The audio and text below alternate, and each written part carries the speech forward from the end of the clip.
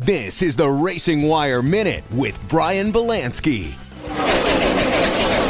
Making history with A.J. Foyt. That story next. The Racing Wire Minute is presented by... Hear that? Believe it or not, summer is just around the corner. Luckily, Armor All, America's most trusted auto appearance brand, has what your car needs to get that perfect summer shine. Plus, now through May 31st, we'll give you $5 for every $20 you spend on Armor All products. That means car wash pods, protectant, tire shine, you name it. Find out how to get your $5 rebate at armorall.com. Armor All, less work, more clean. Terms apply. For the first time ever, A.J. Foyt is fielding a car this season with a woman behind the wheel. And that driver is Tatiana Calderon, with Rocket Phones as the primary sponsor.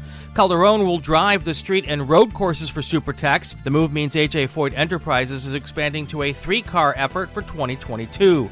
The Columbia's resume? It's extensive. It includes 4 years as Alfa Romeo's Formula One test driver, and stints in both F2 and F3. She's the first woman to score a podium finish in both British F3 and Renault Formula V8. The team hasn't yet named a driver for the ovals.